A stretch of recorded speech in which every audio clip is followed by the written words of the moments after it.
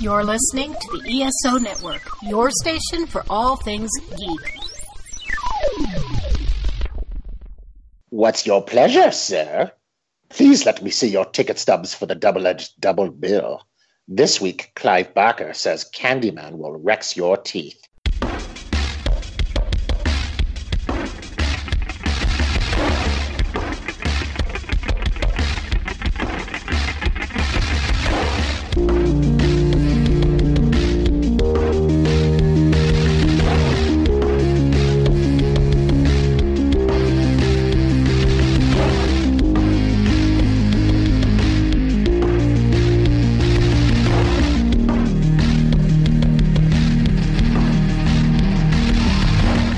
Each week, Adam Thomas and Thomas Mariani will come to the table to discuss the randomly selected yin and yang of a double feature. Then, both will have to pick a number between 1 and 10 in order to seal their fates for the next episode. One will have 2 good movies, the other 2 bad ones. Let the chaos begin. I am Adam Thomas, and your suffering will be legendary even in hell. And I am Thomas Mariani, and I can take a sunrise, sprinkle it with dew. Willy Wonka, everybody. Great start to the Horror October month. Willy Wonka, which is basically a horror movie anyway, when you think about it. Yeah, 100%. They pick off, it's like the same structure as Dawn of the Dead, in that they pick off those children one by one. Pretty much. Yeah, exactly.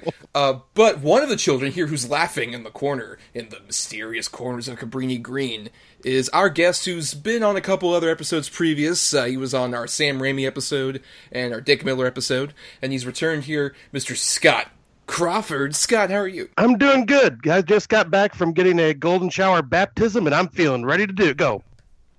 I have a lot of questions about that. we shouldn't probably go into it. Yeah, probably not. But welcome back, Scott, of course, and you're appropriately here because I know you're a pretty big horror fan, and this is our first episode of October, and if you're new, if you're part of, say, the ESO audience who just got introduced to us only about like a little over a month ago or so, we last year did 4 horror-centric episodes for the month of October, and we're going to do that again because Adam and I are pretty big horror fans, and we communicate in the realm of horror fandom a lot, given some of our past podcast history. Yes, that's very, very true. This week, we're doing a topic that you were very adamant about doing, Adam. We are doing Clive Barker because on the 5th of October is his 67th birthday, so happy birthday, Mr. Barker. Yes, happy birthday. Absolutely. Yes, and Adam, you're a very big fan of not just the films that this man's work has been adapted into, but the works themselves, yes? Absolutely. Like I said at the close of our last episode, I actually do own, I checked, every one of his books that has been published in some form or another. A couple of the graphic novels based on the work, a lot of the Hellraiser comics. Actually, this past April, I went to a convention, and Scott was at the same one. I got a Hellraiser poster signed by the entire principal cast, including Clive Barker. Yeah, I'm a huge, huge fan. And when did that start for you? Oh, God, man. Probably, I was pretty young. I want to say like 11 or 12, because I had an issue of Fangoria, and I saw the Cenobites. And I was instantly like blown away. I'm like, what the hell is this? And since then, they've been probably one of my favorite like horror antagonists, if you want to call it that, especially, obviously Pinhead himself. But I just think the whole idea and the mythos behind it is just fantastic. And what kind of attracts you to Barker? What do you think makes him distinctive amongst other horror authors? What I really like about it is, he definitely amps up the sort of sexual aspect in all of his stories and makes it sort of I don't want to say a dirty thing, but really puts a lot more into it as far as the type of pleasure you can derive from it or what it can cause people to do, anything like that. And he's got also a very original take on most of the things that we've come to take for granted, like vampires and, ghosts and demons and everything like that. Like, he definitely gives it everything his own spin. And I'd say he's 85% hit. I mean, there's a couple that are like, well, this was okay, but he's really right on most of the time. And Scott, would you say that you're similarly a fan of Barker? I'm guessing that's why, given you're on our fucking show. But would you say that you're a big fan of the man's work? I don't own all of the books like Adam does, but Barker is pretty much the reason why I became a horror fan, because at the age of 8 years old, I snuck downstairs while my parents were watching Hellraiser, and I watched the scene of Frank building himself back up from the pool of blood in the attic. And that scarred my brain for many, many years before I actually sat down and watched the movie. And yeah, like Adam, I got to meet Clive Barker at the convention. Like, super excited, had him sign my Nightbreed poster. And I actually have a 6-foot-tall Pinhead statue down in my basement signed by Doug Bradley as well. Like, Hellraiser is definitely one of those films that has like been with me most of my life, and majority of his movies also I am a fan of. Even our bad one tonight, I'm kind of a fan. Well, for me, I'm more of a fan, I guess, of the adapted works, because I haven't really read any of Barker's stories myself. It's weird, this is an odd turn where you were the more redded one, as it were. It's the only time it's going to fucking happen. Maybe, I don't know. Unless it's like, unless it's Penthouse Forum or something like that. Our next episode on Penthouse Forum, our picks are... But no, I haven't read any of his books, I haven't read any of his short stories, but I have seen many of the films. I'm a big fan of Hellraiser, obviously. I would definitely agree. The first Hellraiser, I think, does such a great job of building what Adam kind of mentioned about, like, sort of the lengths to which people will go in order to sort of find pleasure and to sort of gain a certain sense of pleasure that they've been missing, and how that can even extend to just having skin and being alive and all this other stuff. I think that has sort of been a thing that's affected a lot of his other works, and it's interesting, he's also one of the few horror authors who actually took on the director's chair. Not many times, because he directed the first Hellraiser, with the impetus for that being one of our movies that we're going to talk about tonight. Yep. Yes, and he also directed Nightbreed, as some of you guys mentioned, which is weirdly much more of like an urban fantasy movie that has bits of horror, more in the terms of like having, oddly enough of all people, David Cronenberg play a serial killer, which is very interesting if you've never seen that movie. He's the best. He's phenomenal, yes, I totally agree. And then Lord of Illusions, which was almost the pick that we did for our good pick, and I actually hadn't seen until doing the sort of research, I guess, for this episode. I actually watched it, and it's interesting. I think it has a lot of cool ideas. I just think it somewhat falls apart during the third act, but it's a cool sort of noir magician horror story that's at the very least very unique. That's the big thing I really appreciate about his directorial efforts, especially, is that they're unlike most other horror movies that were coming out around that time. They feel very distinctive. For sure. But we're not talking about any films he's directed tonight. We are talking about two films that are adapted from him. He technically wrote one of them, which he said as much.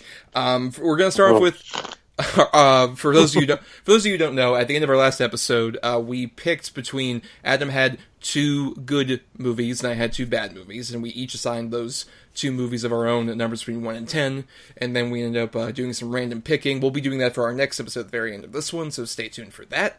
And we ended up with, first, the bad pick, which we're going to discuss, Rawhead Rex, which is one of the early adaptations of one of Clive Barker's stories, which is one of my picks. And then after that, we'll talk about the good pick, which is one of Adam's, which is the 1992 film Candyman, which takes a lot of liberties, apparently, from the original short story, which we'll talk about as well. But let's get into the bad feature first. Let's get into Rawhead Rex. What I saw wasn't human. Oh my God!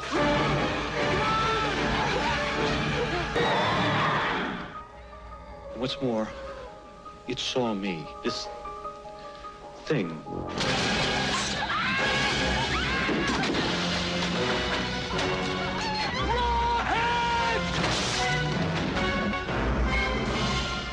Rawhead Rex. Now, Rawhead Rex, that came out on April 17th, 1987, in the States at least, and it's directed by a guy named George Pavlou, and was written by Clive Barker based on his story, at least in credit. From what I have done some research on, Clive Barker has said that he wrote maybe a draft and a half of this adaptation, and then it was kind of taken and expounded upon by George and his compatriot film crew, and then Clive Barker saw it, and was so disgusted with what they had done with his idea and his script that he made a concerted effort when Hellraiser shortly went into production afterward to be the directorial voice. So whatever we may say, about Rawhead Rex in the next, 20 minutes to half an hour, we can at least say that without it, we wouldn't get the distinctive stamp of Barker on Hellraiser. Yeah, I mean, so I guess it's got that going for it. Yeah, this was my pick. Because, admittingly, in terms of doing a bad Clive Barker adaptations, I was a bit concerned doing the pickings for this episode, especially because I could have just done 2 bad Hellraiser sequels, but we didn't want that. We didn't want to just sit here and talk about a bad Hellraiser sequel, necessarily, not at all. And those would have been boring as hell. Right, that's true. As opposed to Rawhead Rex, which I had heard about, mostly in terms of, like I mentioned, the backstory of Clive Barker not really being a fan of it, and then deciding to go into directing movies because of it. And I'm like, all right, this will at least be a bit interesting. And I'll say it has a few unique touches I didn't expect. Like, one, I didn't know it takes place in Ireland. It's like a small Irish village they spend most of our time in, following a family, mainly the father, who was doing some research about the neighborhood and finds out about this villainous creature named Rawhead Rex, who's some sort of demon. It's been kept at bay. You could see maybe an interesting urban legend kind of take of like, oh, there's this mysterious creature, it's roamed here before, and it's hidden underneath the, very earth that this little cottage town sits on. In practice, it becomes like a town being stalked by a very overzealous metal fan, from the looks of it. So true. Just like, because apparently a big thing that I haven't read the original source material of this. Have either of you? Yes. I've read little excerpts from it. I never actually read the full thing. So, from what I've heard, then I'll go with Adam as our source on this. Rawhead Rex apparently, from what I've gleaned from Clive Barker's quotes, was a lot more sort of a creature that was designed to be like extremely tall, kind of lanky, disturbing, almost kind of like what would become a Slender Man. Is that accurate? That's pretty accurate, and the reason he got his namesake, because the only way people, when they tried to describe the creature to other people or the police or whatever, is that his face looked like raw meat, like just diced up raw butchered meat. So that's why he got the name Raw. He's not a professional wrestler in metal costume. Let's put it that way.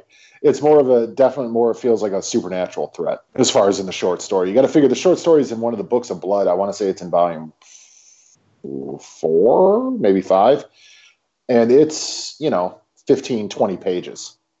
That's it. I've never understood the logic of taking a 15 to 20 page short story and making a 2-hour movie out of it. I mean, it's just, this movie's filled with so much padding and extra bullshit. I mean, on paper, I could see doing that with a short story because there's less you have to necessarily adapt. There's less details you have to cut out. There's more you can kind of fill in. I see that on paper, but I do agree in practice with this. There's a lot of just like, look at this Irish countryside. Look at that fucking scarecrow that we have to stop the car and go back for to build really bad tension. All sorts of other stuff like that. They definitely are kind of compounding it. And it's definitely a bummer when apparently he was supposed to be 9 foot tall or something, right, in the original story? Yeah, I don't think they actually, maybe they give his height, but I know they say I forget the exact terminology they use, but yeah, he's super, super tall. Yeah, he's inhumanly tall, right? As opposed to getting a 6'3" dude probably to be in there. Right, exactly. Which they were saying was 7 to 8 feet tall in the movie. Right. There's plenty of times where, especially there's point of view shots of Rawhead where it's a camera on a really huge a Steadicam that's super extended up, and it's he's not that tall, guys. He's above average height. So Adam, all of this sort of background is to segue into your thoughts. What do you think of Rawhead Rex? Let's put it this way. All right, I think I saw this before I knew who Clive Barker was, and I thought the creature was cool looking and all this stuff, and I always remembered the creature design. And that was the last time I seen it until yesterday. And I have basically completely forgotten 75% of the movie. And I watched it yesterday, and the creature design is terrible. It's such a boring movie. And then anytime they were in the caravan area, I just kept wanting Brad Pitt to walk out from Snatch. That's all I was hoping for. Periwinkle Blue. I'm just any levity. It's a boring, forgettable film. Guy Ritchie's Rawhead Rex sounds interesting. That'd be badass. I don't know. I saw Aladdin. Maybe not badass. Calm down. I would say probably more interesting. That's true. It would probably be mediocre as opposed to maybe this. But then again, Scott, you kind of mentioned obliquely that despite being our bad pick, you have a fondness for Rawhead Rex. I wouldn't say fondness. There's just like this something I guess it's one of those so bad it's good movies for me. Like I got introduced to Rawhead Rex about 3.5 years ago when I was still with the Horror Drunks podcast, and that was my first time watching it. And like the first time I seen it, I had to ask my co-hosts, I'm like, so did the guy that created the comic book The Pit get inspired by Rawhead Rex? Because holy shit, that character from the comic books looks exactly like Rawhead Rex. Yeah, it does. And yeah, I swear it's like an exact inspiration. But anyways, yeah, I find this movie to be, really bad, terrible acting and all that. But there are just like some elements of it that are just like nuggets of very interesting ideas and kind of cool scenes, but just done so poorly. And like obviously they had probably a terrible budget, and whoever did the creature effects just didn't know what the hell they were doing, because it just looked like someone put a giant horse head mask on and was running around acting like an idiot. I don't know, I find this like charmingly bad. Like I just have fun watching it. Yeah, I guess I kind of fall in the middle between you two, because there are definitely, I think, very funny bad moments. I would say in particular, my favorite sequence of this whole movie is when he attacks the farm couple in their little cottage. His wife is like, "Oh, honey, you forgot to lock the barn door. Oh, okay, I better go close it. I thought I closed it." And then Rawhead's just like standing behind some fucking boxes, and then just like comes out and then attacks that guy. And then his wife looks out, and he's just like, "Oh my god!" And then he just comes in, like breaks the window, and then I think in a very classic example of a funny bad moment, while she's running around the house, he's just tossing around the fucking kitchen in the most hilariously nonchalant way possible. He's just like, flip this table, and then fuck these eggs, and then the dramatic shot of the spaghetti falling over is my favorite. Just, no, yes. Not, as an Italian, I was just like, oh, mamma mia, no, not the spaghetti. That whole scene reminded me of that gif of the creature from the Black Lagoon. Fuck this, and fuck that. Exactly, fuck this. It feels very much like that. It's like he's throwing a tantrum as opposed to actually being intimidating. And even once again, that actress, God bless her, just like going around like, oh my god, like the way she's going around the house and just like falling over fucking nothing in the hallway, just like, oh god, no, why? And then later on, like, she gets attacked by Rawhead, and she's pregnant, and you're like, oh, is he gonna kill her? And then she's alive, but she's, like, I guess haunted by it? I don't know, what the fuck happened to her? I think she was just, like, traumatized by it, so when that guy came up to her when he found her alive, she, like, freaked out thinking it was Rawhead Rex for a split second, because then she started laughing hysterically right after that. So I'm thinking maybe it was that, and then the whole fertility thing being what defeats Rawhead, I think, is the whole reason why she was still left alive, because of her having the child in her. Really, it's about the power of women and the effects of PTSD. It's a very deep film. You're right, Scott. That changes my entire perspective. Yes. This movie's great. I hope it would. But then I do agree also with Dan at the same time that there are very long, boring stretches of this movie. It's only about like 80 minutes long, so it's not like a huge sit, but I do agree that it's definitely padded to get to feature length. It definitely feels like one of those very short movies that still can't quite manage to get, where it wants to be. I think, and especially because like we're mentioning Rawhead Rex and this like very bad design, which apparently only had about 4 weeks to design the suit, and the suit apparently is just like a single piece that the actor would put on, and you can tell there's no articulation. The face is always the same. It's very awkward. It's very unintentionally funny, and I think also it's a big problem of, like we kind of mentioned last week with Kevin Smith and the way he uses monsters in his horror comedies. They light it so poorly to where you see every single bad detail. Like, it's in plain daylight most of the time, and it looks terrible. The only time, I will say, with the movie and the monster actually becomes not scary, but at least kind of atmospheric and creepy, is the bit where the main hero is walking through the forest at night, and then he looks up and Rawhead is at the top of like a cliff face staring directly at him from below, and it's mostly in cascade and shadow. They should have just done that most of the time. Where he's got the head. Yeah, I agree. Yeah, hide that creature in the shadows at all times. I mean, it literally looks like either like Pitt, like Scott was saying, but like even if like Eeyore started hitting a tanning bed and working out, like he just looks like a giant donkey creature. Like It does. I mean, Eeyore, like, if he had, like, started juicing up a bit, and the juicing really did not affect him very well. He got, like, rabies from juicing. Right. Yeah, that's what I'm saying. But yeah, he's using, like, bat steroids or something like that. But Thanks for noticing. right. Hell, Rawhead even looks derpy as hell when it does like this up close because it looks like he's all cross-eyed because of the weird like LED lights in his eyes. Yes. Maybe that's why he was throwing the tantrum in the kitchen. Maybe it's like, well, the can opener's rusty. Perhaps, yeah. Aside from the creature, even, as we mentioned, there's not much to any of the sort of human characters. It's a very typical sort of family moves in, there's a lot of mysterious characters all around the little town that are very dismissive of him. There's a few funny moments with some of these, particularly the lead detective character has one of my favorite moments where somebody says, the child who was attacked, he didn't say anything, but he drew something, and it's this really bad cartoonish drawing, and the actor is just like, my god, I can't believe it. I wish there was just more shit like that.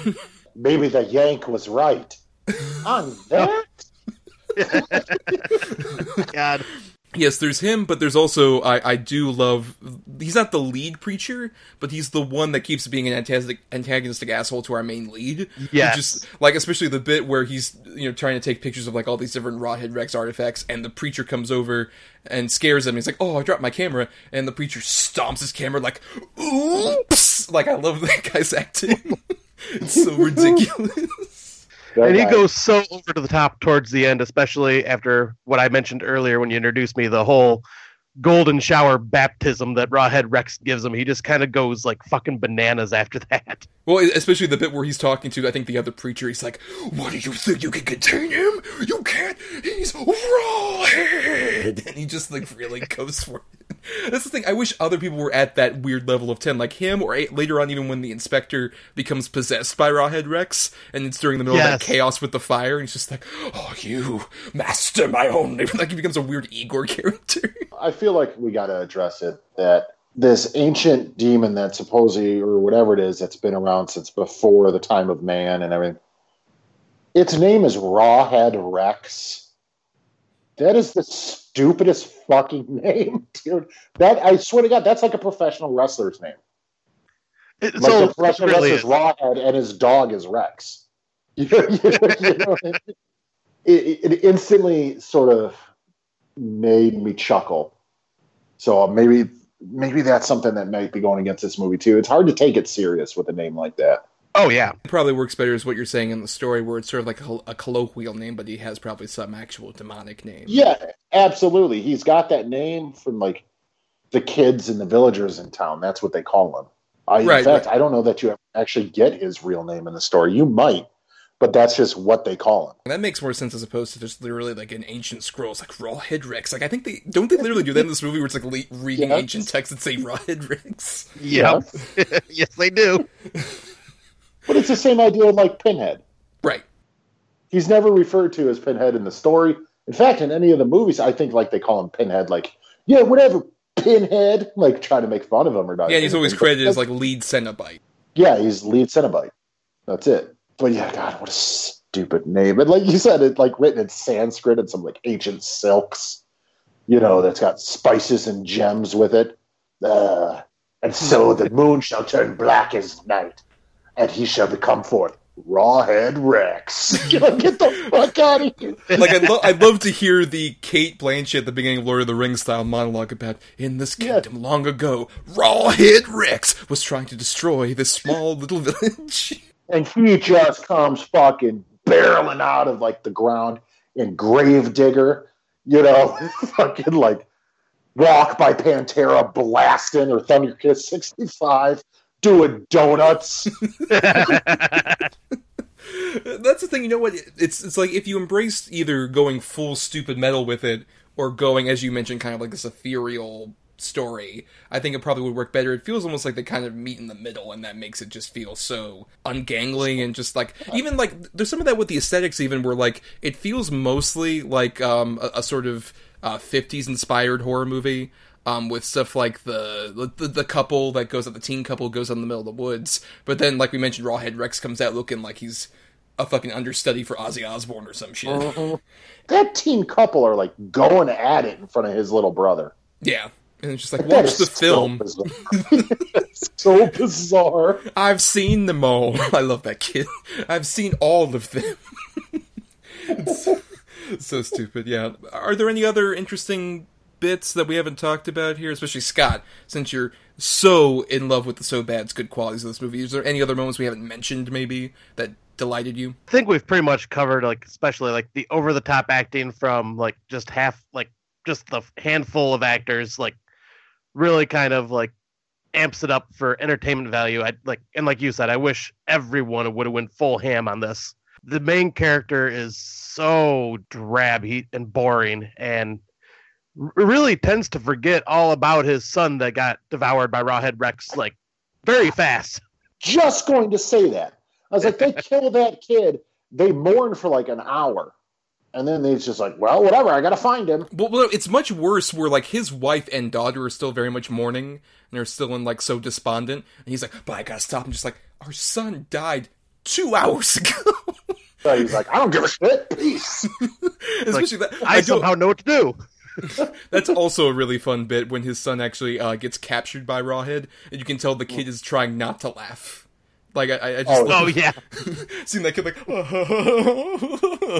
And I'm fairly certain, like, when Rawhead sticks his head in the car, I'm almost positive there's a scene where, like, his nose hits, like, the hood, and it, like, pushes in, like, scrunches up. I'm almost positive. We kind of reference these quote-unquote ritual at the end of this movie, and the great bad 80s lightning effects that are poorly animated on. So much credit to the poor dude, Harlik von Schellendorf is the actor apparently in the Rawhead Rex costume. I feel so bad for that dude who's being asked to, like, hey, look intimidating and look big. He's just like, I can barely move my head in this thing. What do I do?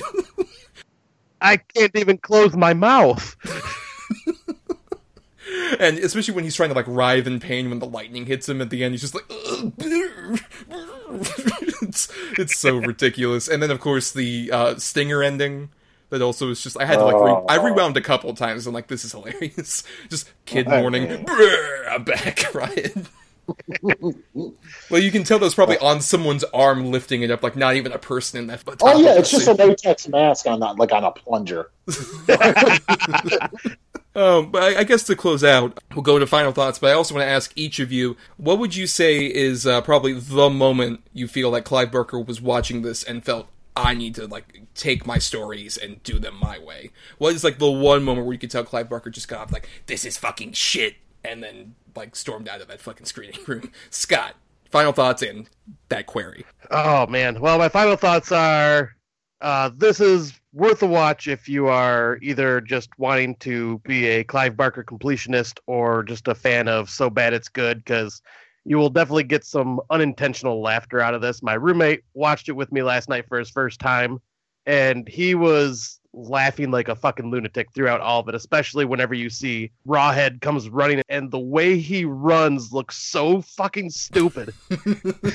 Like, Yes. we both just burst out laughing, and I was almost in tears, and my roommate was just dying. He's like, oh my god, how is this even a freaking movie? It's like, yeah, that's pretty much why this is entertaining. But yeah, and there are no other really good qualities other than that. It's just, so dumb it's entertaining. But oh man, I almost want to say the whole movie is what makes Clive Barker wanted to say fuck this, but no, I would say probably the way they kind of tried to make Rawhead intimidating, but just failed so miserably. He just looked like an 80s fucking metalhead. And I think just that design, like, from Clive Barker's probable description, knowing him, he probably went into great detail on what it looked like. And they fucked it up a bit royally on this, I think. All right, Adam. I mean, it's just a boring, forgettable movie for me. It doesn't even really qualify as a So Bad It's Good for me. I found it a slog to get through this one. I do agree with Scott. If you're a Barker completionist or even an 80s, like, obscure horror movie, fanatic, then this might be up your alley. But for me, it was a bore. And I mean, I tend to almost agree with Scott again. It's probably a lot of the creature design might have like thrown him off, but also they just the sloppy cuts from the gore or when anything good's about to happen. Like you barely get anything, and it's just like I like to imagine maybe he destroyed the kitchen because he's got a gluten allergy and all their shit wasn't gluten free and it just pissed him off. Like, who knows? It's a bad movie. Yeah, it's quite bad. I would say there's enough fun moments to maybe make like a solid YouTube supercut. But I do agree that as a whole, it still is very sluggishly paced, and the characters aren't that interesting for the most part. And we're describing basically all the like really fun moments or occasionally kind of interesting horror bits. I can definitely see why this would influence Barker to kind of take the reins. I'll say, for the moment, it's probably that kitchen scene I was talking about, because I think it's really, I could imagine Clive Barker just sitting there, and he's just like, okay, Rawhead's gonna come out here, maybe it'll look good this time. Oh no, he's behind boxes. And I could just imagine the play-by-play of him watching that sequence and just being flabbergasted and horrified and just, like, angry and making other theater patrons feel uncomfortable as he yells at the screen. That feels like the moment where a Clive Barker would be quite upset about what's going on. Also, he'd be like, there's no penises here! Not even one! Before we continue onward to our good feature, let's hear about a great ESO show that you could be listening to right now. We are the Metal Geeks Podcast, and on this show we have heavy metal, comic books, video games, movies, theme parks, and more. Wait, comics? Yep. And movies? Exactly. Video games? Yeah. Metal? Of course. How does theme parks fit in this? It just does. All of us Metal Geeks can be found at metalgeeks.net. At Metal Geeks for Twitter? Metal Geeks on Instagram. And Metal Geeks on the Facey Space. You can also find us on iTunes. Subscribe today. Metal Geeks. Alright, and let's move on to our good feature, one we're very highly anticipating talking about, 1992's Candyman. In cities everywhere, they whisper his name. It's just a story. Just a ghost story. It ain't safe around here. I don't scare too easy. I came for you. He's here.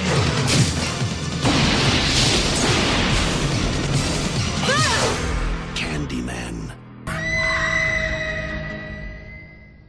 Candyman came out October 16th, 1992, written and directed by Bernard Rose, based on the novella The Forbidden by Clive Barker, and from what I understand, this short story that this is based on is not very similar to the final film. Is that right, Adam? I mean, it's similar as far as in spirit, but a lot of things are changed, like the locale, character names, things like that. Right, because from what I understand, it takes place in Liverpool originally, the story. Yes. And it's because this obviously takes place in Cabrini Green, which is a real housing project that used to exist back in the day. So apparently the main thing is that Candyman was not actually a black man originally. He was, I guess, not really described as any specific race, was he? No, yeah, absolutely. He was described like he could be considered all things, all race, all colors, all gender, everything. It was almost like dependent on how you wanted to see him. So basically Slenderman again? I mean, kinda. Slenderman just ripped the fuck out of Clive Barker off, I guess. Oh, dude, 100%. Oh, for Clive sure. Barker and Lovecraft. Yeah. But, I mean, he didn't wear a fucking three-piece suit and a tie. You know. Right, as opposed to with the Bernard Rose adaptation decided to take a very specific turn where, as you mentioned, this takes place in Cabrini Green, and is mainly about sort of a white grad student trying to investigate about urban myths in urban areas, literally, and finds out about a mythological creature called the Candyman, who, when you say his name 5 times in a mirror, will come out and try to kill you, or at least infect your life. And initially she thinks, oh mate, this is probably some kind of thing that the residents kind of glom onto. It's not like a real legend, but it's a fascinating one nonetheless. And she finds out that seeing is believing. Yes. And Adam, this was your pick. And so, Yes. I think we've discussed, even in like previous podcasts that we were on, we always wanted to discuss this movie. We always have been huge fans of it. I just want to know, where did it start? When did you first see Candyman? Well, it started before I even saw the movie, because when this came out, this was like the movie. Like, everyone was terrified of it. It even developed the, instantly the fear people would have of looking in the mirror and doing the Candyman thing, much like Bloody Mary. Yeah, there you go. That, but it almost took on a life of its own, like instantly. And I mean, people were terrified by this movie. So, of course, I had to fucking see it. And when I first saw it, I mean, I probably saw it probably right after it came out. I was entranced instantly. The way it's shot, the soundtrack, the score. I mean, this score in this movie is one of the greatest horror scores of all time. By Philip Glass. Beautiful. Yes. Yeah, it's fucking fantastic. The acting all around. I mean, Tony Todd is so good in this movie, and he's so attractive and alluring and seductive, and yet the most dangerous thing ever put on film at the time, or at least at this time. And I still stand by, I think this is one of the greatest underrated horror films ever made. I think this deserves a spot right up in the top 10 with The Exorcist, with The Omen, everything. I think this movie is a perfectly shot, filmed, acted, scripted horror film. I'm getting the sense you're not a fan. Yeah, it fucking sucks, dude. I mean, Chicago? I want it to be in Liverpool, man. I want the Beatles to walk through a shot, you know what I mean? Be my victim. Mm-hmm. Yeah. Oh, look at him, a little doobly. Got a little hook handy.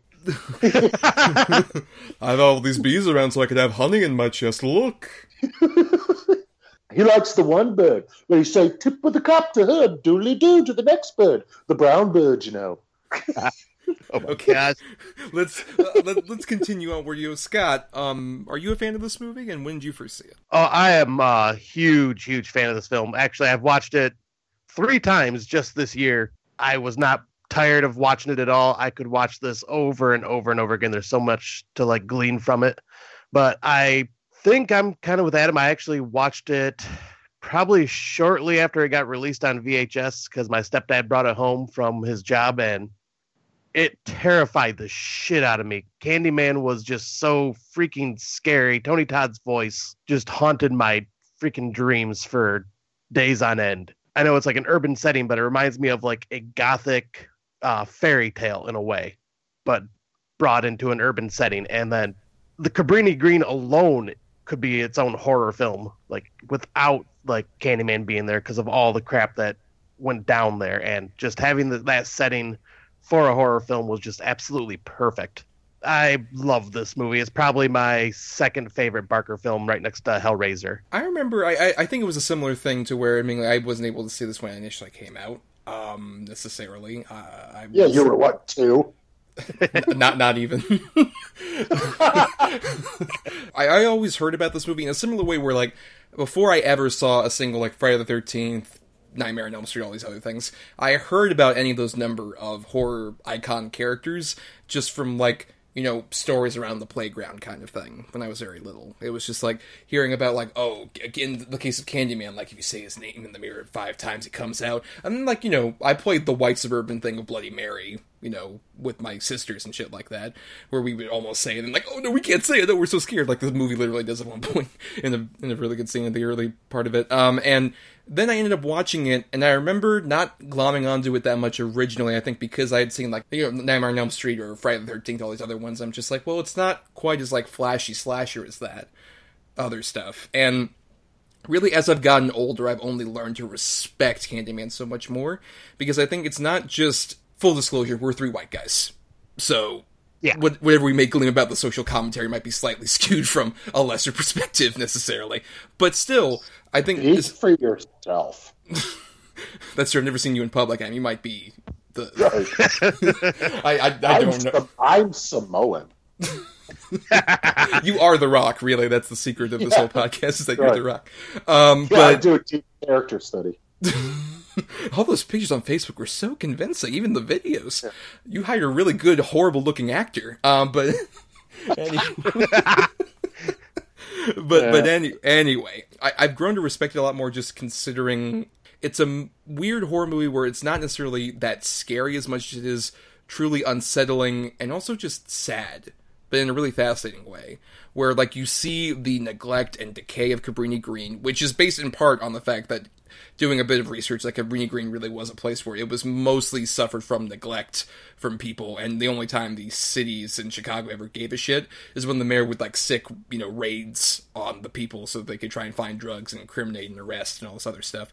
So you feel that sense of neglect, and that's the kind of environment where, especially, like, a lack of, education and care and respect for the people who live in these tenant houses breeds mysterious urban legends that spread like Candyman. He even says, like, I'm the whispers in the classroom, I'm this and that. It's the only place where, like, a true horrific legend can kind of survive and permeate is in a place where people don't teach their kids about any sort of danger or are just, like, too swamped with, like, trying to survive in this place to deal with, like, some of the things that lurk in the shadows. I think Candyman's such a great metaphor for what we ignore about people in society, especially those who are underprivileged, and how when this white grad school student comes in, she's like, oh, I'm gonna have fun, like, doing some research and going into some environment I'm not aware of, and then only to realize, like, lady, you're going into a place that has been severely lacking any kind of, control or respect or anything like that. You're gonna get turned around sideways. And she does. And I think that's so interesting and so fascinating. It's one of those rare horror movies from around this time, the slashers, that really ages beautifully. Yeah, it really does. This could have been made, like, probably in the last 5-10 years the way it looks. Well, that, and I think just the story itself. I mean, it's still prescient. It's still timeless. It's still relevant. It's just, this movie just, like I said, it fires on all cylinders. It's a think piece. It's gore. It's scary. There's ghosts. It's creepy. There's, a weird love story. It's just, this movie kind of has it all. And unfortunately, I do think Candyman does get swept up in the slasher genre. Like, a lot of people, I've seen pictures, where it's Freddy and Jason and Chucky and Candyman standing there. You're like, no, it's not a slasher. There are only, like, 3 or 4 deaths in the movie. And most of them are off screen, even. Like, the most intense one is the one that happens to, like, the one council person. Yeah, the doctor. Yeah. That is the most horrific thing. It's almost as if, like, Candyman's, like, just bursting out of him from the back. And it's like, there's gore there, but it's not an intense amount of gore. It's one of those things, kind of like the original Texas Chainsaw, where I remember it being gorier when I last saw it, like, ages ago. And then everybody does. Yeah, it's not really at all. No, there's no blood at all in that movie, really. No, I absolutely agree. You get that big arterial spray with the doctor, but that's kind of about it. Well, you get the aftermath with her friend that dies in her apartment. But it's like a quick flash, so it's not even anything that's really focused on. But it's still so horrific, the way Casey Lemons, previously we covered her film, The Caveman's Valentine, her directorial film. Yes, we did, but I just love the way that, like, you see the aftermath of that, or even, like, the dog. Like, the aftermath of that dog attack is, like, so terrifying. Dude, the most disturbing scene in this movie to me is the flashback with the little boy in the bathroom. Yes. That is so disturbing and fucked up. That part alone when I was a kid fucking scarred me. I mean, that's one of those images I can't shake, like, ever. Well, no, yeah, and I think it's because, like, you see a huge amount of necessarily blood, but it's really just the aftermath. That's what we're talking about. Like, you don't see the actual, like, penetration really that much at all with that hook, which is another thing. Like, you see sort of just that hook and the stump around it, and that's more terrifying than seeing anything. Like, I love the whole sequence where you have the one, it's Michael Culkin, the one doctor who tells the story of Candyman. And it's a great example of, like, telling us in a way of, like, the show don't tell thing, but they tell us, and also these sound effects are phenomenal over that. Like, they just say so much about that story without showing you any of the horrific imagery. Was that the very beginning story? Well, it's the first time we hear the full backstory of Candyman. Oh, okay. Yeah. Right, yeah, at the dinner. We're not talking about the bit where we have the flashback and bad boy Ted Raimi shows up in Indian. Because I had to make a comment about bad boy Ted Raimi. I mean, white bread ass nerd Ted Raimi. Well, exactly, that's the point, and it's really funny. It's so fucking funny to see him just, like, waltzing in a leather jacket, like, sup, babe? What's going on? Clearly needing his glasses. Just on set, he's just talking to a long lamp, just like, sup, girl. Ted, the actress is that way. But I do agree, especially, like, with to talk more about Tony Todd, this was the movie that definitely made him the horror icon that he is today. Even though he'd been previously in Night of the Living Dead 1990, which is an underrated remake, as Adam would definitely agree with. Yeah. But I would say what is so interesting is he's the only one of these sort of horror icons of this era that could fit into a Dracula style part. Because all the other slashers are mostly kind of non-vacant and don't have much to say, like a Jason or a Michael. And then Freddy is a goof. He's a clown the whole time. Right. Versus there's a genuine seduction and intimidation and a tragedy to Candyman that also makes him so much more unique than most of the other ones. We're given his backstory about being a cultured black man who was the son of a slave who ended up being killed just because he was in an interracial relationship. There's so much tragedy that's packed into that even as he's doing these murderous rampages, you see the motivations of why, and that makes it just more, like I said, it's this overwhelming sadness that overcomes any of the real sort of quote-unquote horror scares in a beautiful way. No, I agree. He's literally scarred and tortured by a loss of love and what happened because of it. That, it just permeates through his performance in every way. There's no question to me when he's seducing Virginia Madsen's character that he is doing a dance with her, a very seductive dance. He is kind of in love with her, but he's still going to fucking kill her because that's what he has to do now. That's who he is. I think it's just a marvelous, marvelous character and a marvelous performance. And, hot news, hot off the presses, I just read it. He is, in fact, reprising the role of Candyman in the Jordan Peele produced remake. Right, that's what I read too. I was going to bring that up. Yeah, it's been on and off announcing in terms of that we'll talk a bit more about that potential remake near, I guess, the end of our discussion. But Scott, how do you feel about sort of his performance here, and what sets him apart from so many of the other horror icons of that era? The one thing I was going to bring up is this is kind of what separates him from the slashers for me is he doesn't have enjoyment from killing. He doesn't have a sadistic glee like Freddy Krueger does, or just the one death and destruction. It's more like he's doing this for a reason that is kind of almost beyond his control at this point, because this is just what he has to do. And the fact that he plays these mind games with Virginia Madsen's character, and it almost plays out she's the one that's actually doing this the whole entire time. And you, if you never watched this film before, you're going to be questioning that, almost till the very end, until he murders the doctor. And I love that because that's just the way he does it. He's just I wouldn't even say trickster, but it was just more he's great at playing the mind games and just messing with the person's sanity that he is, tormenting. And it's not for sadistic, gleeful reasons.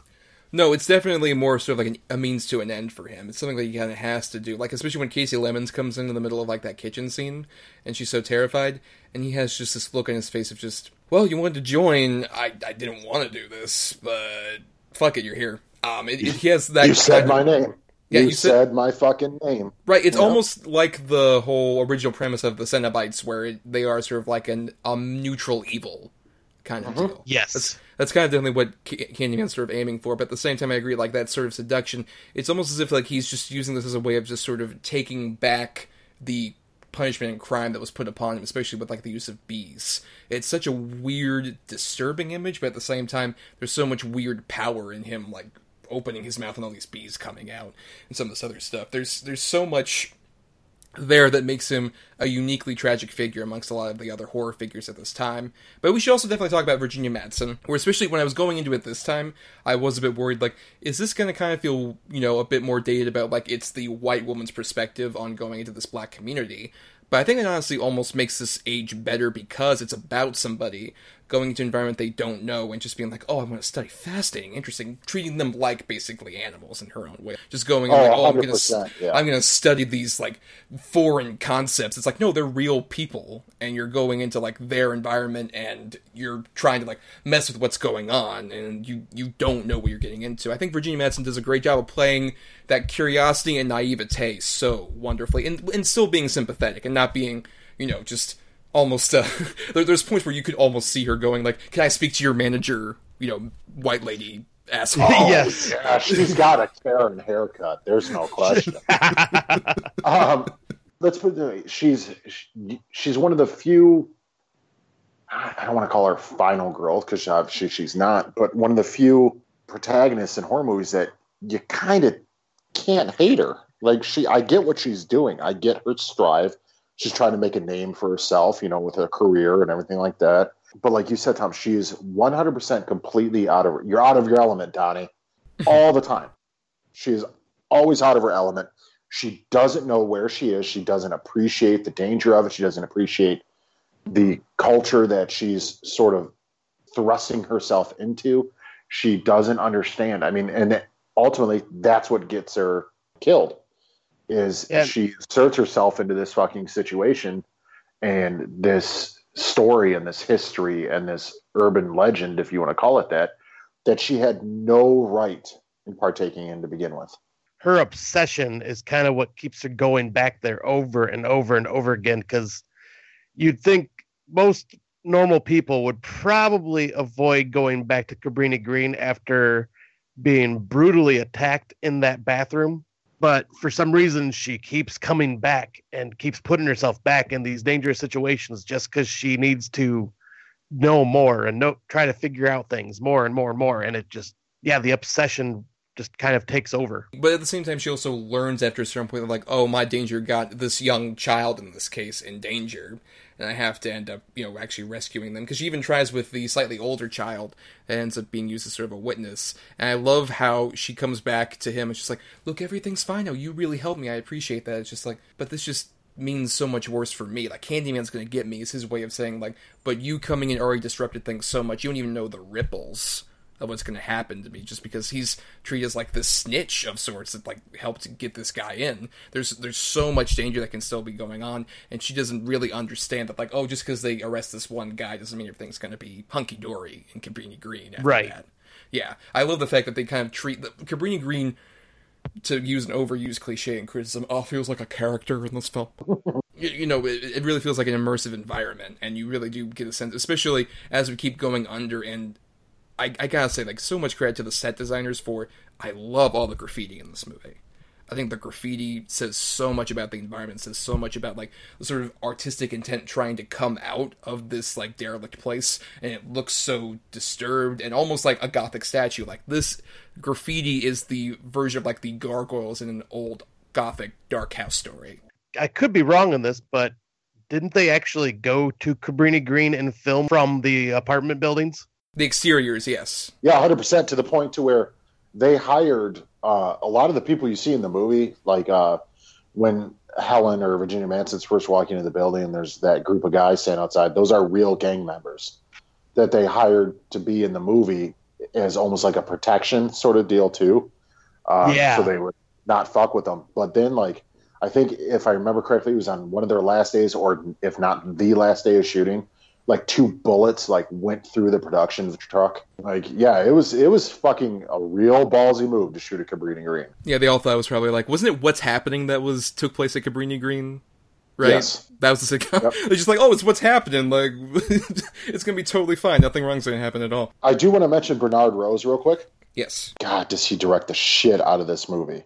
I think it's so fantastic. And, I mean, he fought constantly for a lot of the choices, like even the opening helicopter shot, which I think is so, just perfect. It's a beautiful opening credit sequence. Yeah, it's so necessary. But a funny backstory about him real quick.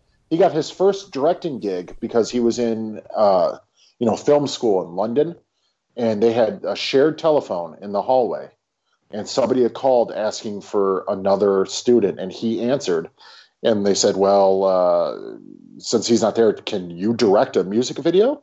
And it was Relaxed by Frankie Gonzalez. Oh, wow. Nice. Yep. And I do agree that he does a great job of this, especially considering, like, he did take a lot of delicate care. Like, he apparently actually had meetings with the NAACP about, like, hey, would it be offensive for us to make, like, a Freddy Krueger sort of character black? And their quote was basically just, why are we even having this meeting? Yes. Why couldn't a black man play, like, a Freddy Krueger style character? That's almost more perverse that you say he probably potentially couldn't at some point. And I think that's the thing, is that he treats this environment with respect, but in the same way of, like, he doesn't ever necessarily make Cabrini Green feel like, oh, this is a dark, spooky castle, as much as, like, this is a real place that's just derelict because nobody pays attention to it.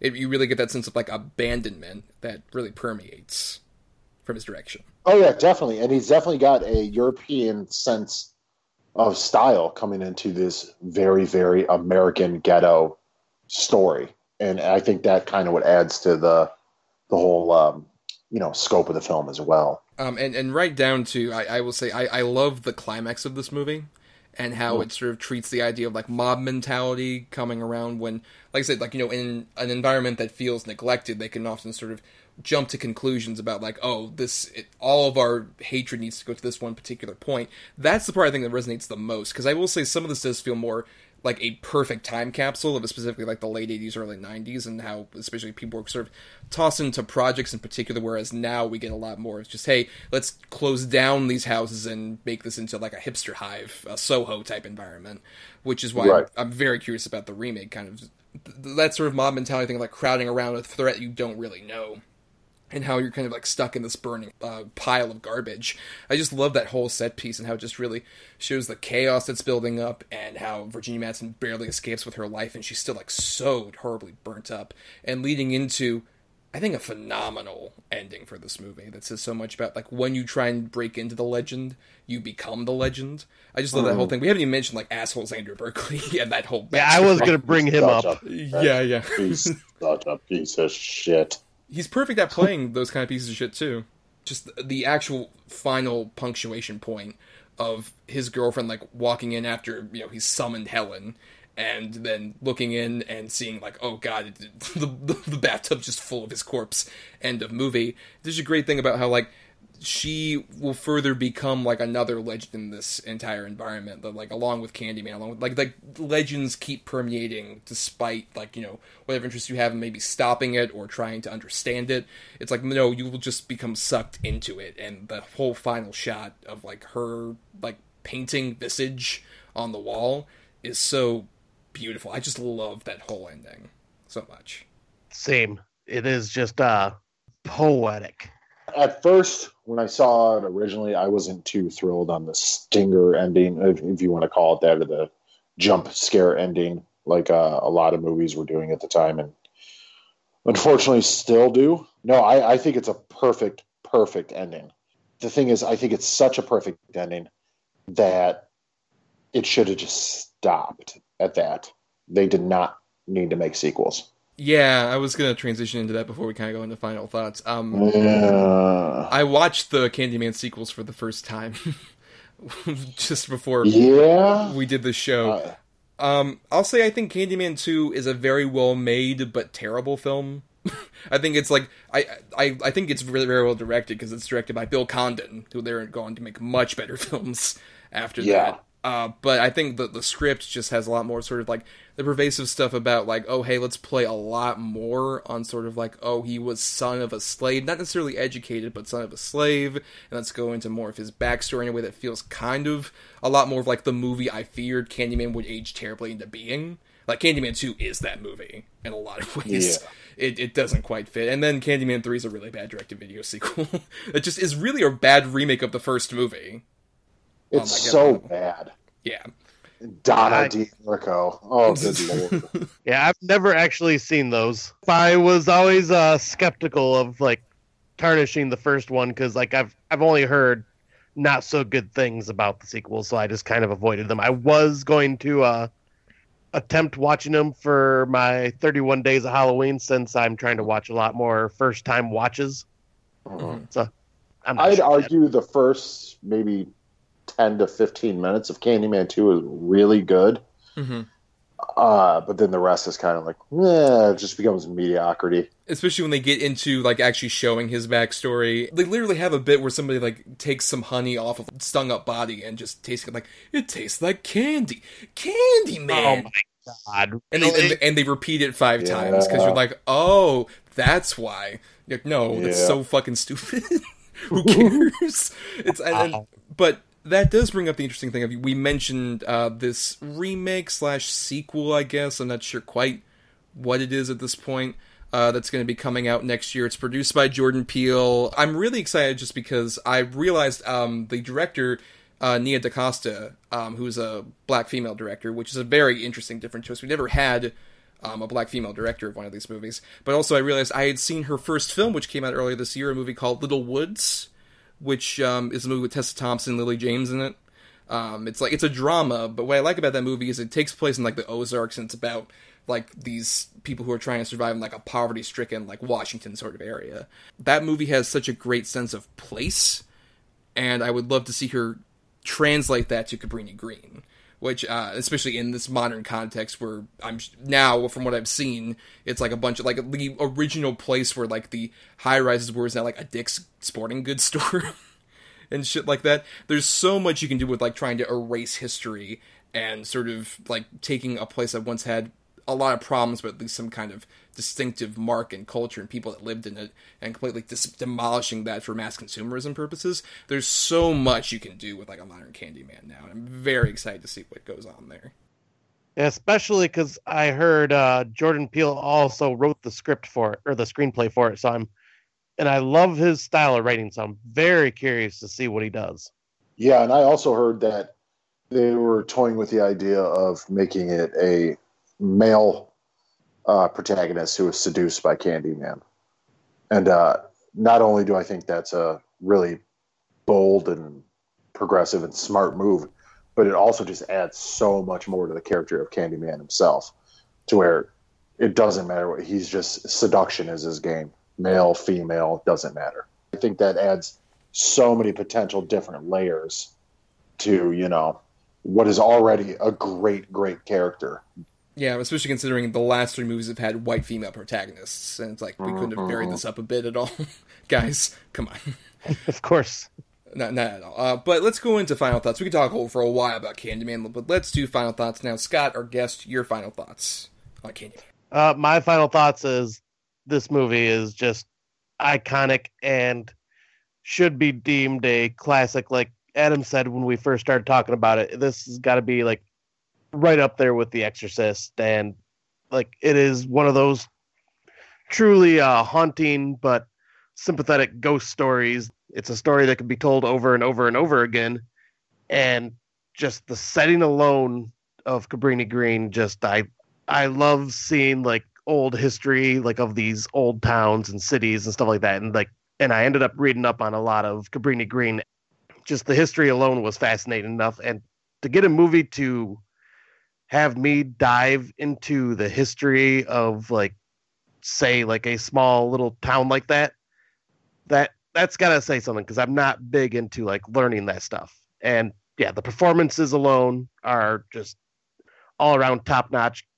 Tony Todd, I don't think he's ever done as well as he did in Candyman. Like everything else he's done is good, but I think this was like his level of greatness right here. Like it was just incredible. He just took on this portrayal of Candyman and ran with it. And Virginia Madsen, her performance was also very, very well done. All around fantastic movie. I could even introduce this to people that are not fans of horror films. It crosses barriers, for sure, in a lot of ways. Yes. But Adam, your final thoughts on Candyman? Which, by the way, we've said over 5 times, right? So where is he? Come on. Where is he? I want him right here. Come on, Tony. I love doing those Final Destination movies. Come on, Tony. But Adam. No, I basically agree with everything Scott said, and I think I've said it already. I think this is a perfect horror film. It just doesn't get much better than this for me, especially as far as 90s horror. You know, you and I toyed around with the 90s horror podcast for a little bit. You were the host, and you know, we've talked about some of them, and I think this you can stack up to any of them, and I'd wager this would win. It's one of my favorite movies. It's easily in my top 10. I can't sing its praises enough. The score, again, as we mentioned earlier by Philip Glass, it just sells this movie. Sells an already perfect movie, makes it better. I just absolutely am in love with this film. Well, I do completely agree with what you guys have obviously been saying, but I think it's definitely the keynote I want to really point out is how much this movie just ages so perfectly, and how much, like, despite being very much of 1992, it also has a lot of themes that still resonate very sadly in a lot of ways, but still at the same time, like, how all the characters still feel genuinely realistic, how even the foibles that they might have, like, probably one issue I could say with this movie is Virginia Madsen needs to stop picking up fucking bloody knives. She does it constantly. It's a bad idea on so many levels. Don't pick up bloody knives, Virginia Madsen. Anyway, I do agree. I really do love this movie. I think it ages so perfectly well, and I think it's such a great example of, like, what horror can do. Like, I've heard so many dumb horror fans say, like, man, why are you trying to make horror movies political? Why are you trying to say that any horror movie has, like, any kind of, like, message whatsoever? I want to ignore that and just have fun with my gore. I like having fun with gore too, but the movies that really resonate and really have a lot of powerful and, like, sort of staying power that really stick around are the ones that have some kind of interlining, like, political message along with the atmosphere and the gore and the wonderful performances and really sleek direction. And Candyman's one of those shining examples of that, where I do agree definitely of the 90s and maybe ever, it is one of these standout ones that I would say would still be worthy of being seen by anybody, even non-horror fans. It definitely resonates in a lot of ways that I hope, if anybody who is listening to this hasn't seen Candyman, why the fuck are you listening to this? Go see Candyman. Come on. Yeah, just ruin the movie for yourself. See the movie for yourself. But this is one of the biggest ones that we've done where, like, if you haven't seen this, you owe yourself to watch this movie. For sure. Yes. But that is the end of our discussion about our two Clive Barker films, and we have some feedback to read because every Monday at DEDBpod, which is on Facebook and Twitter, we ask you all about what are your favorite and least favorite examples of, whatever topic we're doing for the week. And so we asked you about Clive Barker adaptations, and you all responded. First off, James Rodriguez says, the good picks are easy. Candyman and Hellraiser are bone-chilling tales with compelling narratives and grisly effects, which get under one's skin. I'm not a fan of Nightbreed, which doesn't do justice to the interesting premise, but this could be down to me not viewing the correct cut of the film. I like Nightbreed, but then again... I love Nightbreed. Yeah, me too. I'm more curious about, interestingly, like, the TV series adaptation. I think there's a lot you can do with, like, a TV version of that concept. As far as I know, that's on sort of hold based on Clive Barker's health and everything like that, because he definitely wants to be heavily involved in it. But I do think an episodic version of Nightbreed would really, really could be something cool. To really flesh out, especially, like, that whole... What's the town called again? Midian? Midian, yeah. I think to flesh out Midian and some of the other characters. I know there was, like, the super long director's cut, but I've heard so many people say it's not worth the 3 hours and 9 minutes to watch it. Have you seen the Cabal cut, Scott? Yeah, I got the director's cut from Scream Factory, but yeah, I never did see the Cabal cut. It's legitimately basically the same thing. And even the director's cut from Scream Factory just adds on scenes they didn't need.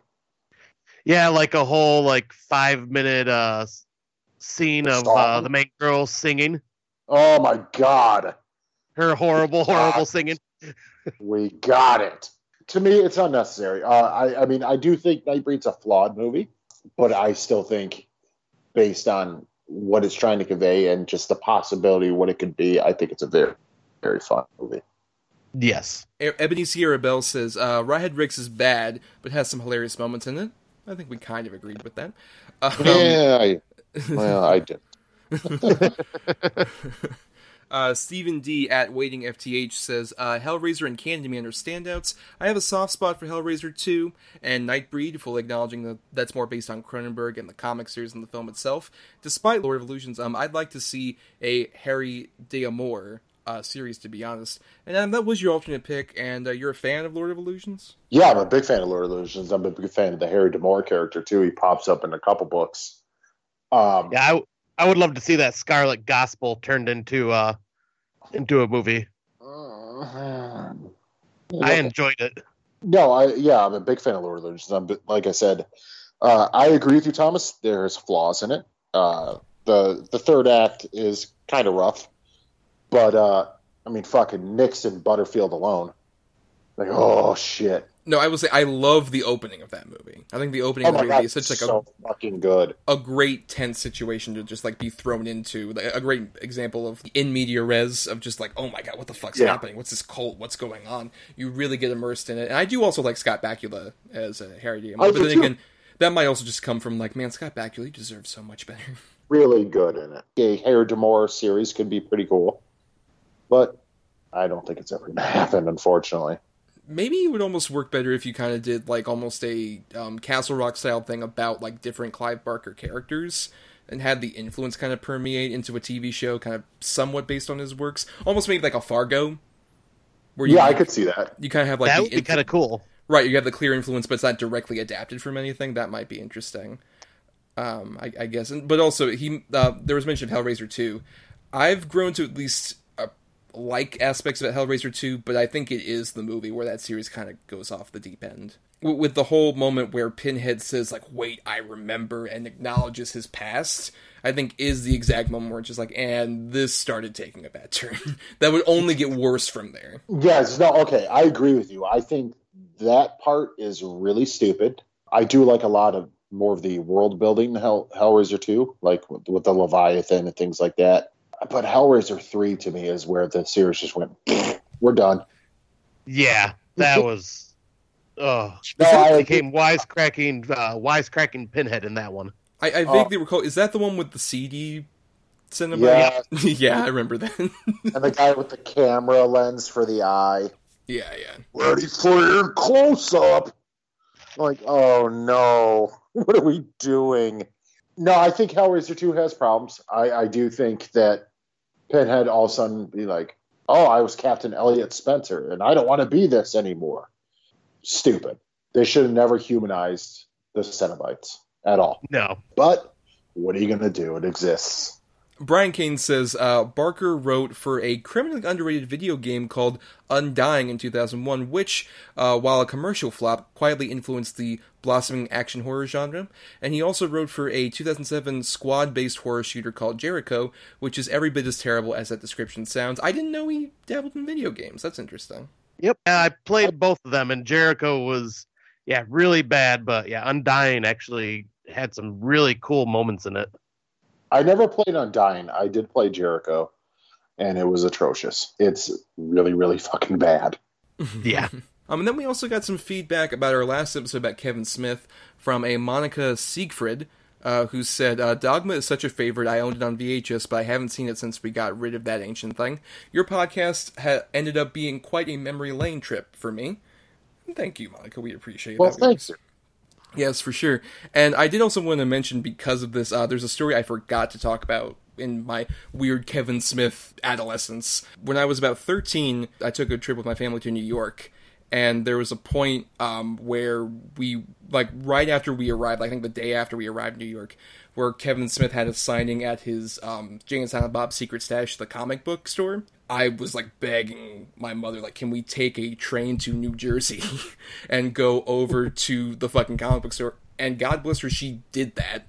It was interesting, because we went over to New Jersey, and we stood in line for hours, and there's some horrible picture of me with, like, horrible braces next to Kevin Smith somewhere. Nice. But the thing is, we had to, like, go immediately after that signing onto the train and bolt over to Radio City Music Hall to see the Rockettes. Like, right after that, we were meeting my other members of my family right there, so we're just, dressed in awkward fucking, like, street gear to go see the Rockettes at Radio City. That's probably the most fanboyish isms I ever got to. Well, thank you for sharing that. Those are always fun to hear. Yes, I was such a fucking dork. Anyway, thank you all for submitting this feedback. I think we all are. Fucking was. This is past tense bullshit. Here's the difference, though. This dork wouldn't take a train to New Jersey to go to a fucking comic book signing while he was in New York. I've drawn that dork line long ago. But anyway, thank you all for sharing that feedback, and thanks to other people like Chris Oliver for the intro and outro music used in our show. Listen to more of his music at chrisoliver.bandcamp.com. Thanks to Emily Scarter for the art for our show, and of course, thanks to Mr. Scott Crawford for being a guest on another lovely round of our Double-Edged Double Billin'. Go ahead and plug yourself. Where can people find you on the interwebs? Well, thanks for having me, guys. It's been fun, like always. Well, I will still plug my podcast. We haven't recorded an episode since February because just a lot of personal issues happened, and we're hoping to get it started back up again, but it's the Podcast by the Cemetery. Our last episode that we did was during Black History Month, where we covered Candyman and Sugar Hill, which if you haven't seen Sugar Hill, I highly recommend that movie. That movie is entertaining as hell. Fucking love Sugar Hill. I'm going to be possibly doing a video game podcast with my roommate at some point. That's still just in the works, hasn't even come to fruition yet. But you can also find my writings. I write for pophorror.com, and I mainly lead the video game section of the website now. I do occasionally go and review horror movie screeners every so often, but we may be branching off and creating a sister site called Pop Gaming sometime in the future, so keep an eye out for that as well.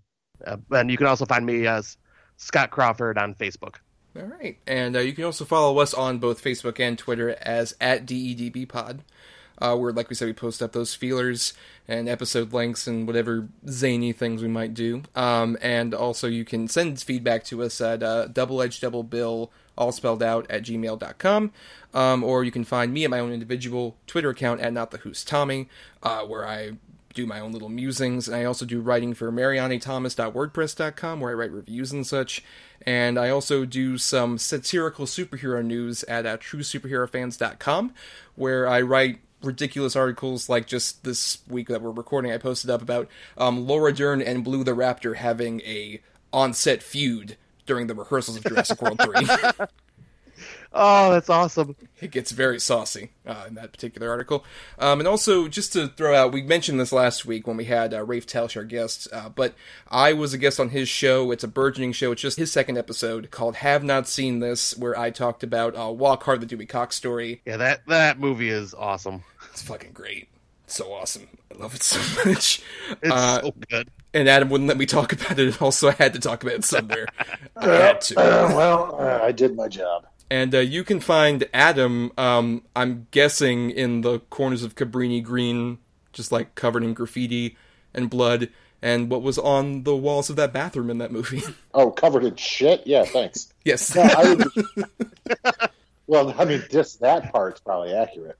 Well, for more quality content like that, please subscribe to us on iTunes or YouTube or Spotify or Stitcher or other podcasting platforms.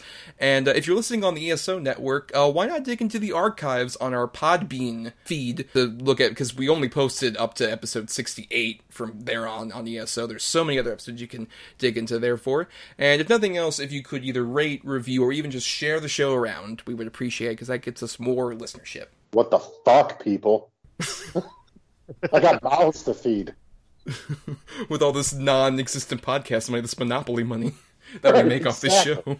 That before we skedaddle out of here, we gotta do our picking for next week, Adam, and we're continuing that horror train a-rolling this month. With our next episode is all about Italian horror. Italiano. Truly the spirit of my people coming into a horror context, which, as I've even said on the show before, I'm shamefully not as aware of as maybe I should be. This is one of my favorite genres of films, too. Oh, okay. What are some of your favorites from the Italian horror subgenre, Scott? Actually, this one's like kind of an unpopular opinion, but I am a huge fan of Argento's Opera. Opera's really good. Yeah, I love that movie, and I'm also a kind of a fan for some of the Lucio Fulci stuff. Like, I obviously love the Gates of Hell trilogy, and I started adventuring outside of that, and I watched Conquest recently, and that one's bad, but it is so entertaining. It is a Rawhead Rex entertaining level right there. If you're a fan of Italian, I highly recommend watching Astron 6's The Editor, because they do an homage to all the Italian films in that. And I've heard about that one, yeah. Incredible. Now, it's time to do the picking, where, like we mentioned at the beginning, each of us has two movies of different qualities. This time I have the two good movies, and it has the two bad ones that fit the Italian horror subgenre. Usually, I would pick a number between 1 and 10 for Adam's picks, and then he would pick a number between 1 and 10 for my picks. But because we have the lovely Scott Crawford here to be our Vanna White, our audio Vanna White, to pick these little selections here, you're going to go ahead and pick a number between 1 and 10 for both of our choices. So for my two good ones, Scott, Number 2 and 1 and 10. All right. Well, thank God you said audio version of Vanna White, because I don't think I could be that sexy. Buddy, you got to get some confidence. Yeah, come on. Don't put yourself down, buddy. Bro. Come on. Yeah. Okay. I'll see what I can do. All right. Well, for Thomas, I'm going to choose number 3. Okay. At number 2, I had Cemetery Man from 1994. Oh, nice. That movie's so good. I have never seen it. Oh, I can't wait to hear your thoughts on this. And your other choice, Thomas? Yes, at number 8, I had, speaking of Argento earlier, I had Deep Red, which I also haven't seen. No, I am. I'm good with either of those. Cemetery Man, it's one of those that I remember seeing snippets of, but I don't think I ever saw the full thing. So that's actually one that's been on my list to check out. So it's a similar thing with me. Yeah, I'd seen clips for sure. We'll talk about that next week. But now, Adam, you have 2 bad picks, so Scott, pick them. All right. This could go badly. That's by design. It's supposed to go badly. I know. Let's go with number 6. At number 7, I have Burial Ground, The Night of Terror. Oh, God. I'm aware of this one. I haven't seen it, but I've heard some things. Oh, fuck. Oh, man. A lot of love in the horror genre, but this film, oh my God. Right, yeah. But what was your other choice, Adam? At number 2, appropriately, I had Troll 2.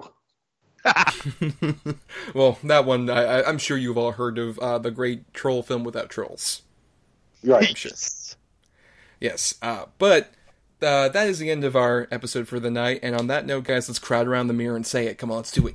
Candyman. Candyman. Candyman. Ah, fuck it, we're done. Good night. He was looking at you, kid.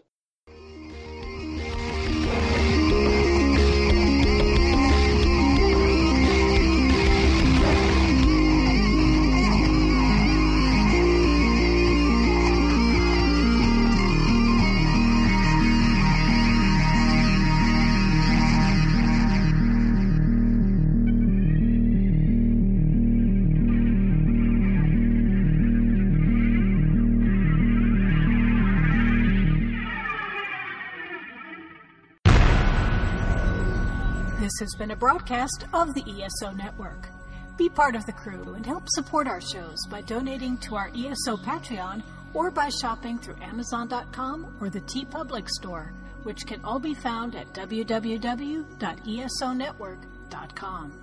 The ESO Network, your station for all things geek.